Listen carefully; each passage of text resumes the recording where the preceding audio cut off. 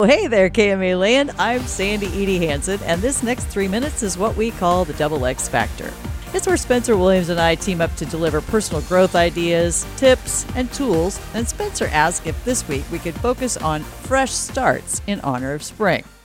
Now, we probably all have varying degrees of the tendency to hang on to things. I found this quote by organizing guru Marie Kondo that says there are basically two reasons we can't let go of something. It's an attachment to the past or fear for the future. Now, I tend to give things away or throw things out as far as material possessions go. Where I struggle to clear things up is often in habits of mindset. We can easily get in a pattern of hanging on to old, outdated ways of thinking and limiting beliefs that we all carry around. The biggest challenge for me seems to sometimes be that remembering that in every moment of every day we can choose to make a fresh start. Dragging our past hurts, our slip-ups, our junk along with us is a mental habit we can fall into. When we get in a constant inner or external conversation about why we're stuck or how we're wronged, we embolden that story. It's that old thing of where attention goes, energy flows concept. Our struggle can very easily become what we see as our identity.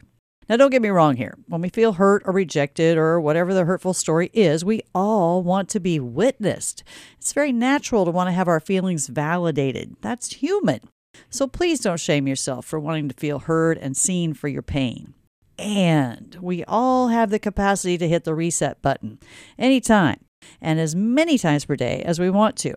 Abraham Hicks claims that if you did that for 30 days, when you wake up each morning, you proclaim you're hitting the reset button, you can create a whole new narrative and frequency for your life. A fresh start means a new mindset. It means you release the need to give yourself a history lesson over and over again and add to the feelings of shame you may carry. It means letting go of the idea that something's wrong with you. This is easy to say and hard to do. The main ingredient required here for doing this is curiosity.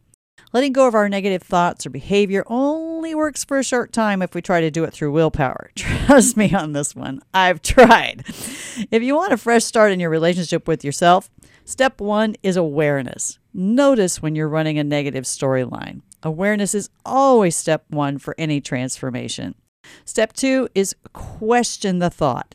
Is the thought true? Can you absolutely know it's true? What if it's not true? Well, then what? What is this thought here to bring into your awareness? This curiosity involves just letting the negative narrative be there without trying to get rid of it. Then step three, what would compassion for this feeling or thought look like? Compassion is what creates the foundation for a fresh start. Shame doesn't cause change. Have you noticed?